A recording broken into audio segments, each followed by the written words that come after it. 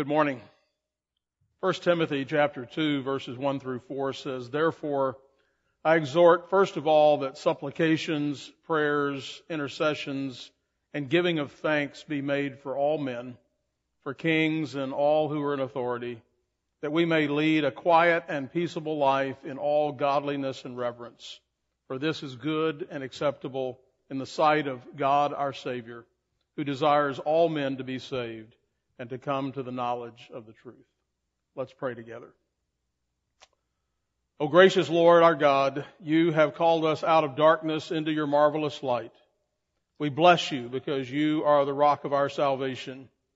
You are solid and sure and steadfast.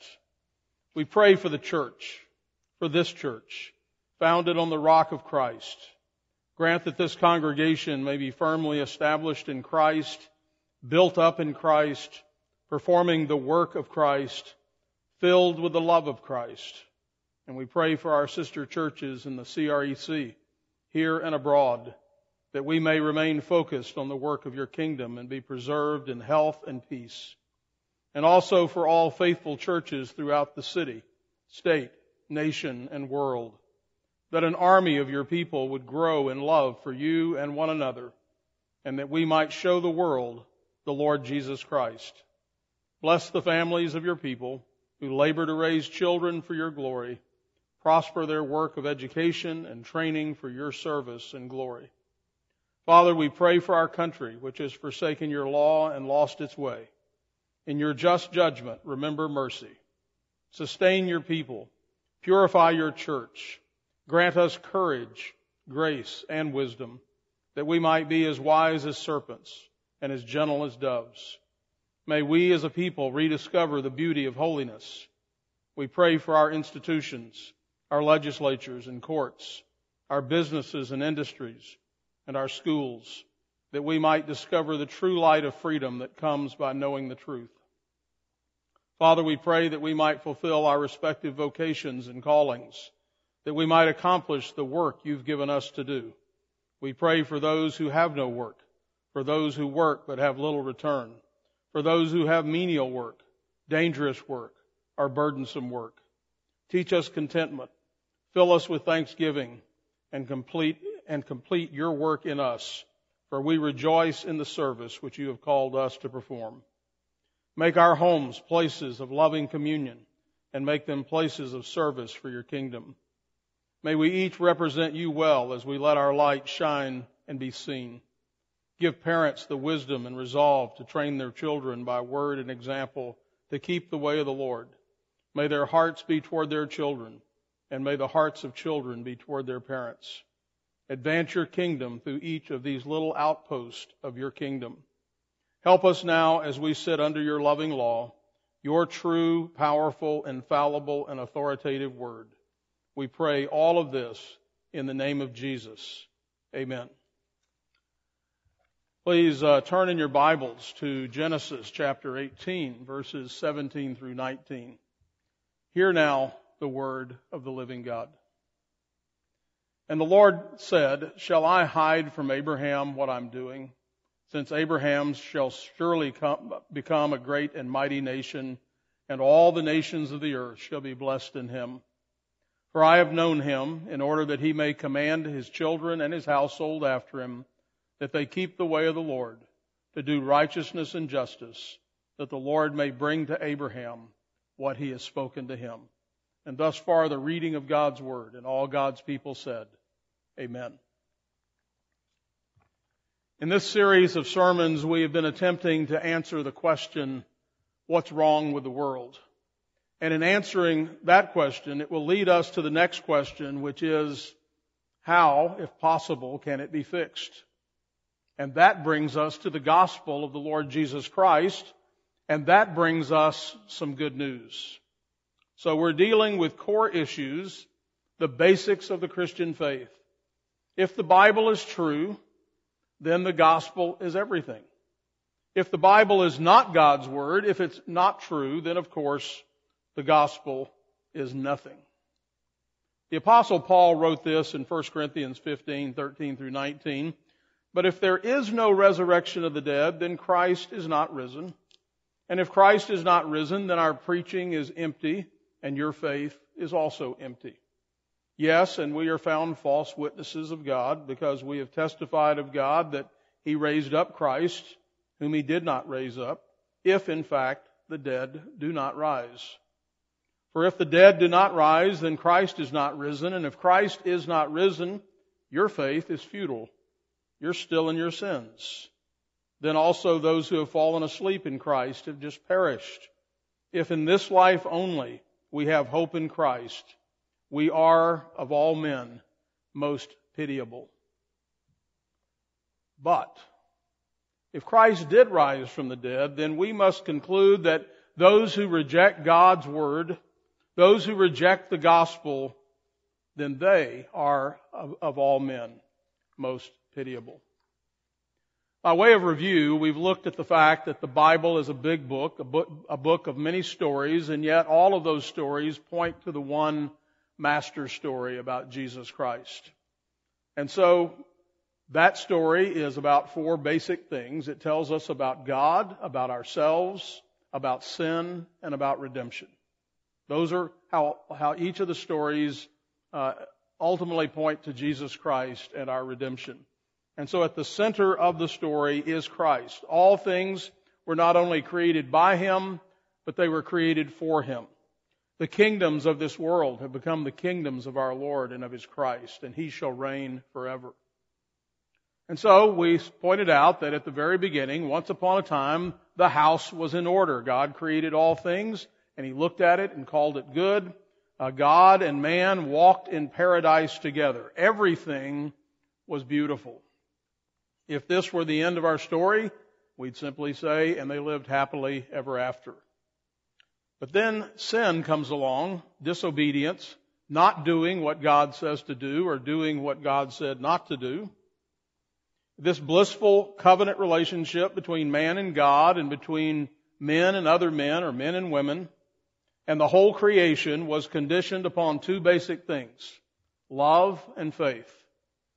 Adam was created after God's image, and he was to reflect the community or the communion of the Trinity. This fellowship, this love, a mutual love for one another.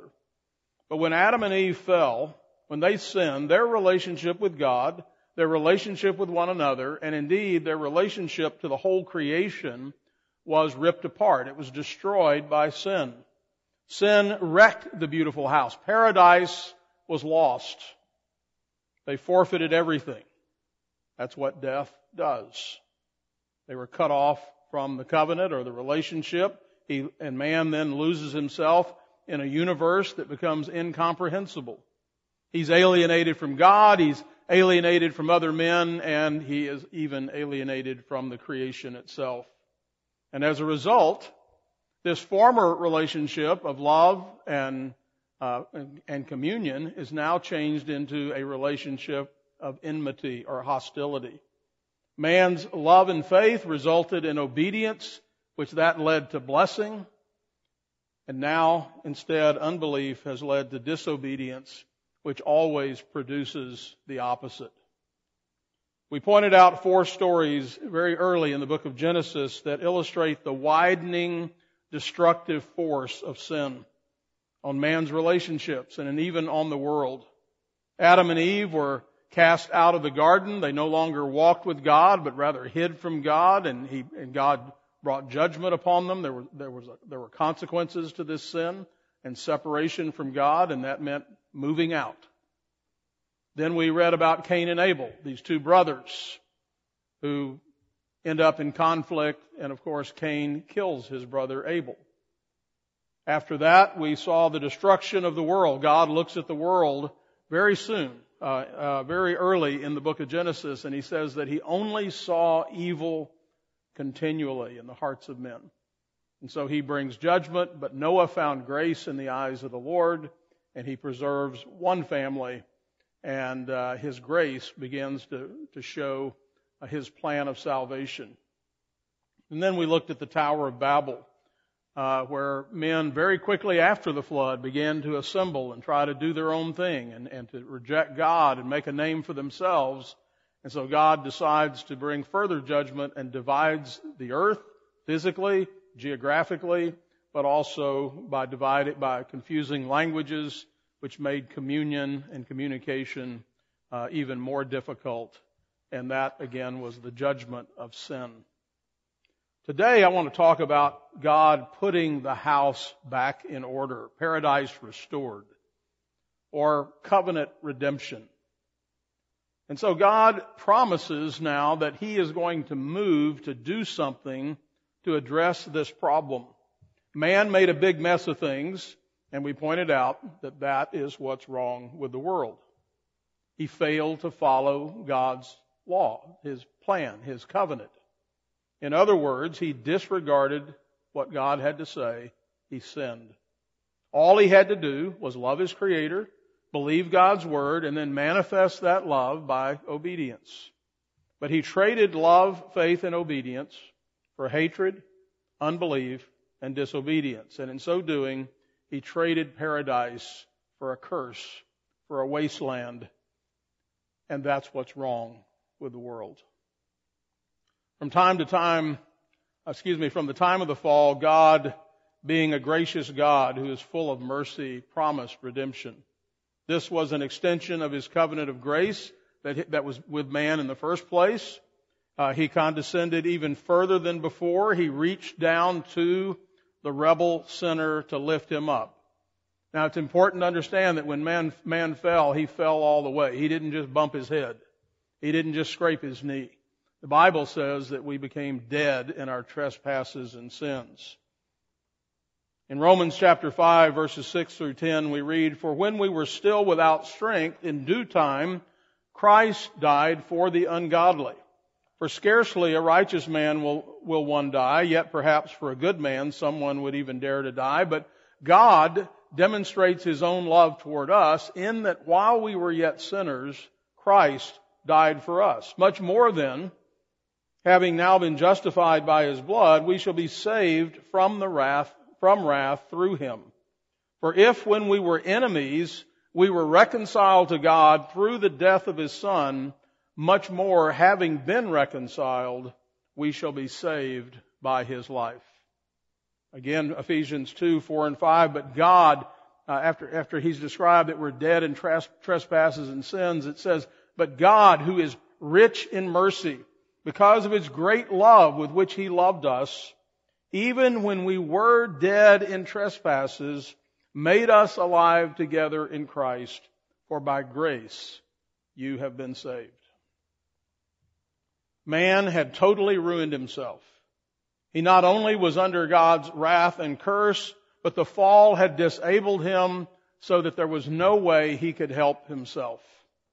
Again, Romans 8, 6 through 8, "For to be carnally minded is death, but to be spiritually minded is life and peace, because the carnal mind is enmity against God, is hostile towards God, for it is not subject to the law of God, nor indeed can be. Therefore, those who are in the flesh cannot please God." And so man had cut himself off from the very source of life, which is that binding covenant relationship with God. And when we talk about covenant, we're simply saying that God Himself, as the Creator, enters into a relationship with man, and He sets the terms of that relationship. He says, here's how you're to relate to me. Here are the things, here are your duties. Here's what I'm calling you to do so that we can be in fellowship and communion with one another. Those are the rules. That's how the house, how the world was to operate, and to operate blissfully and happily until sin disrupts that, until we become lawbreakers. And so if the covenant relationship, which has now been broken because of sin, was to be restored, if the house was to be put back in order and paradise restored, God would have to do it. And the good news is, He did.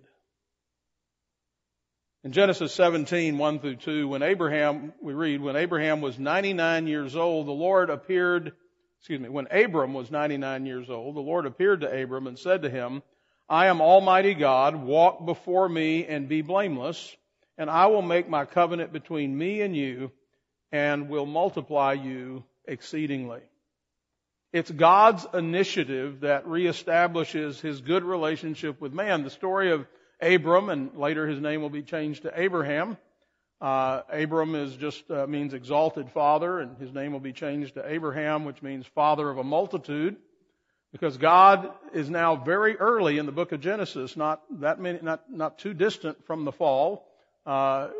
We read about Abraham. We're a couple of thousand years after the creation, and now God is working in this man Abraham. The relationship that was severed by man is now going to begin to be restored by God. Now, God had been doing other things. We know that, for example, Abel made sacrifices. There were clearly people worshiping the true God, but a big change is now about to take place with Abraham. In Genesis 17:7, it says, God says, "And I will establish my covenant." When you hear covenant, just think of my relationship between me and you and your descendants after you in their generations for an everlasting covenant to be a God to you and your descendants after you. And so God, we learn from this, God is a personal God. He's not just off out there somewhere. He's not the man upstairs. But God is a personal God. He's Abraham's God, and he said to him, "I'll be your God." Abraham was an individual sinner called out from the world to be separate. In Genesis 15:15 we read, "And then he said to him, I am the Lord who brought you out of Ur of the Chaldeans to give you this land to inherit it." Redemption requires the mighty work of God. We cannot save ourselves. In Nehemiah chapter 9, we read some comments on this, verses 7 through 8. "You are the Lord God who chose Abram and brought him out of Ur of the Chaldeans and gave him the name Abraham. You found his heart faithful before you and made a covenant with him to give the land of the Canaanites, the Hittites, the Amorites, the Perizzites, and the Jebusites, and the Girgashites, to give it to his descendants. You have performed your words, for you are righteous," speaking to God. Notice that Abraham's heart, we read in this text, was full of faith. He believed God. God didn't just call, though, the individual Abraham. In calling Abraham, God also laid claim to everything that belonged to Abraham, everything that was an extension of Abraham. His entire household, his wife, his children, his servants, his land, his animals, everything that Abraham had oversight over now belonged to God. And now they entered into this new relationship with God. And this would especially be seen in family relationships. And so God promises not only to be Abraham's God, but to be a God to his children and to his children's children for 1,000 generations. And so as Abraham's descendants had been cursed, as Adam's descendants had been cursed in him, so now Abraham's children would be blessed in him. So we read in Genesis 12:7 through 9, "And the Lord appeared to Abram and said, 'To your descendants I will give this land.' And there he built an altar to the Lord who had appeared to him. And he moved from there to a mountain east of Bethel, and he pitched his tent with Bethel on the west and Ai and on the east. There he built an altar to the Lord and called on the name of the Lord. So Abram journeyed, going on still toward the south." So the children of God's people have always then been central to his big plan of redemption. So he's going to save Abraham, but also Abraham's family. God loved Abraham, and God loved the people that Abraham loved. Now, it didn't stop there. This covenant of grace didn't stop with the individual Abraham, and it didn't even stop with his family. The covenant blessing would extend far beyond and, in fact, include the whole world. Redemption reaches as far as the curse. Genesis 17:4 through 6, "And as for me, behold, my covenant is with you, and you shall be a father of many nations. No longer shall your name be called Abram, but your name shall be called Abraham." Remember, father of a multitude. "For I have made you a father of many nations. I will make you exceedingly fruitful, and I will make nations of you, and kings shall come from you." Later, God would tell Moses in Exodus 19:5 and 6, "Now therefore, if you will indeed obey my voice and keep my commandment, then you shall be a special treasure to me above all people, for all the earth is mine. And you shall be to me a kingdom of priests. In fact, you shall be a holy nation." And so God begins with one man, one family, and then one nation. And from there, this kingdom of priests, this separate nation, would bring forth a king, an ultimate king, that would be a blessing to the whole world. And that king is going to be Jesus Christ.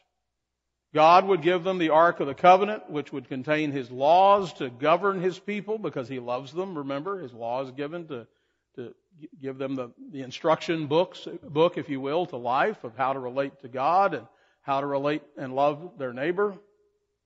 And so we read in Deuteronomy 4:6-9, "Therefore be careful to observe them," that is God's words, "for this is your wisdom and your understanding in the sight of the peoples who will hear all these statutes and say, 'Surely this great nation is a wise and understanding people.'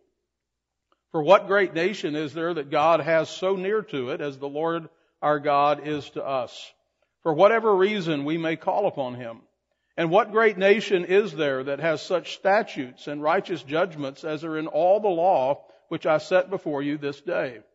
Only take heed to yourself and diligently keep yourself, lest you forget the things that your eyes have seen, and lest they depart from your heart all the days of your life, and teach them to your children and your grandchildren." So God will then go on to give them the tabernacle and the priesthood and the animal sacrifices, and the feast. All were designed to instruct them in redemption and point to Christ. Remember, from the beginning, God's law is an expression of His love for us. When we abandoned His law of love, we went wrong, and the world went wrong. And now in this new covenant relationship with God, which is putting the house back in order, His new people now love God, and now they desire to obey God. They believe Him. King David would very soon write, "Oh, how I love your law." And the Apostle Paul would make it clear in Galatians 3:24 that the law, primarily referring to all these sacrificial laws, the tabernacle, the priesthood, and so forth, that all of these were tutors, instructors, to bring us to Christ that we might be justified or made right by faith. So, this is the right order of things. Just for a quick review here, God loved us and gave us His perfect law so that we might be blessed. We turned from Him and from His law because we wanted to be our own God. We wanted to make our own rules, and that is what's wrong with us, and that's what's wrong with the world. God moved to rescue us and this broken world. For God so loved the world that He gave His only begotten Son, that whosoever believes in Him should not perish but have everlasting life. Now, we're told in 1 John 4:19 that we love Him because He first loved us. And in John 14:15, since we have been made into new creations, we now love Him. And as Jesus said, "If you love me, you'll keep my commandments." The grace of God, which rescues us from sin, and sin, remember, is just the breaking of His law,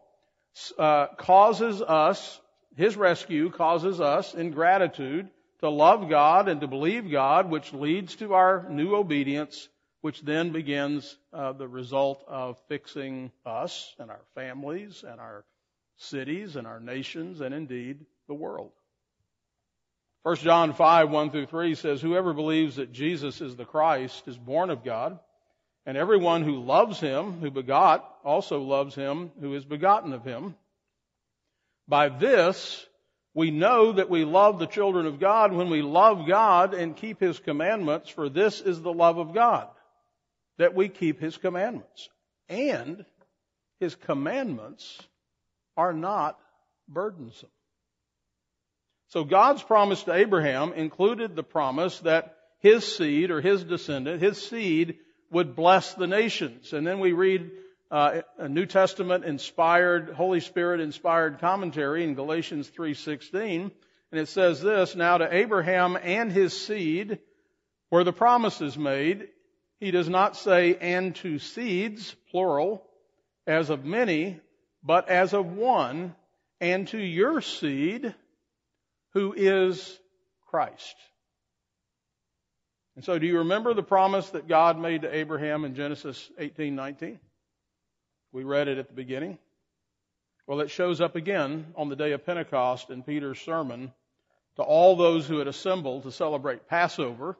And Passover was a holiday that celebrated God's deliverance of his people from the Egyptians out of slavery, and the Passover lamb, which Christ is the ultimate Passover lamb.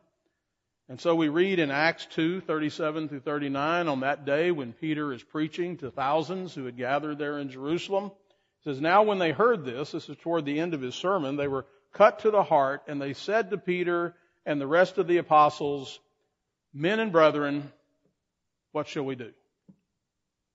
Then Peter said to them, repent, turn around, stop, go a new direction, and let every one of you be baptized in the name of Jesus Christ for the remission or the taking away of sins, and you shall receive the gift of the Holy Spirit. And then here he actually cites this Abrahamic promise from Genesis chapter 18.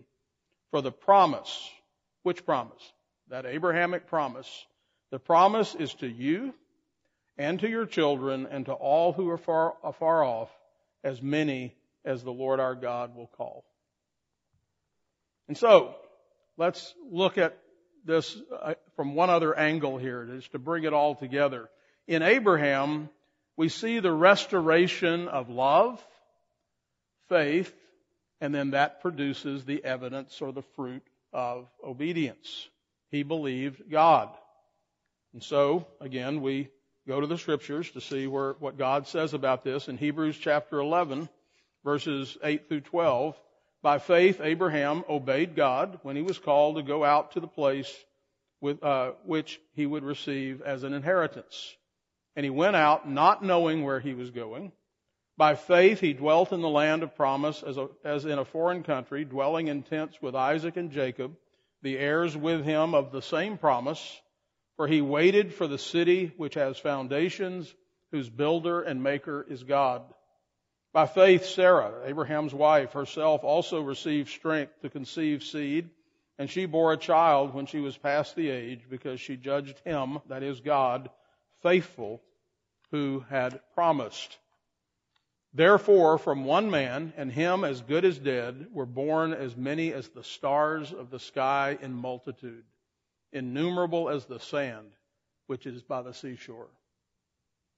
We see in the story of Abraham, justification by faith, being made right with God by simply believing God, loving God, believing God. And so Romans chapter 4, verse 11 says, and he, that is Abraham, received the sign of circumcision, the covenant sign. Think of a wedding ring as a covenant sign in a marriage covenant.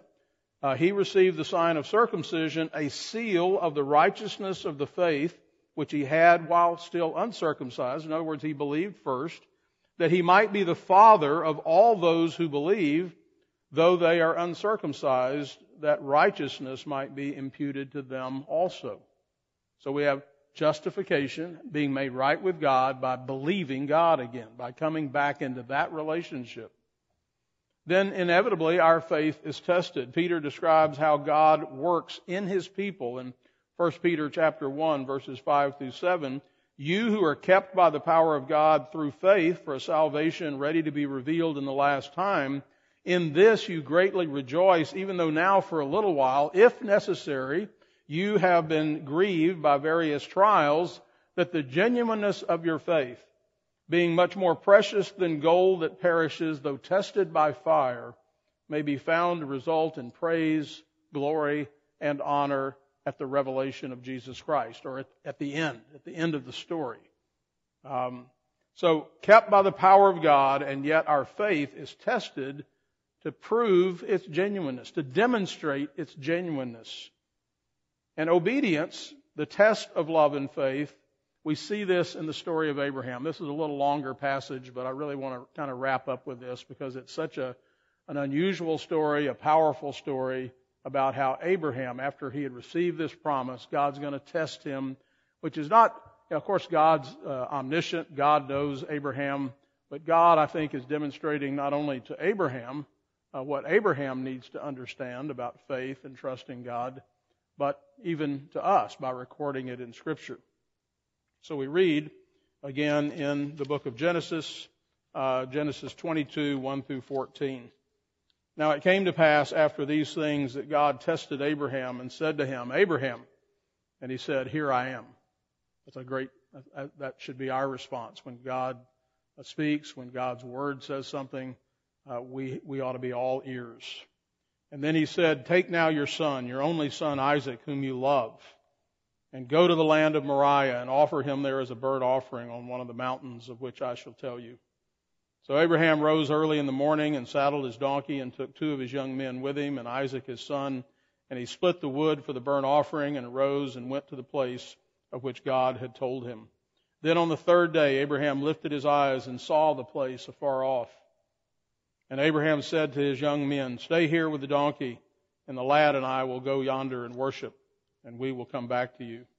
So Abraham took the wood of the burnt offering and laid it on Isaac his son, and he took the fire in his hand and a knife, and the two of them went together.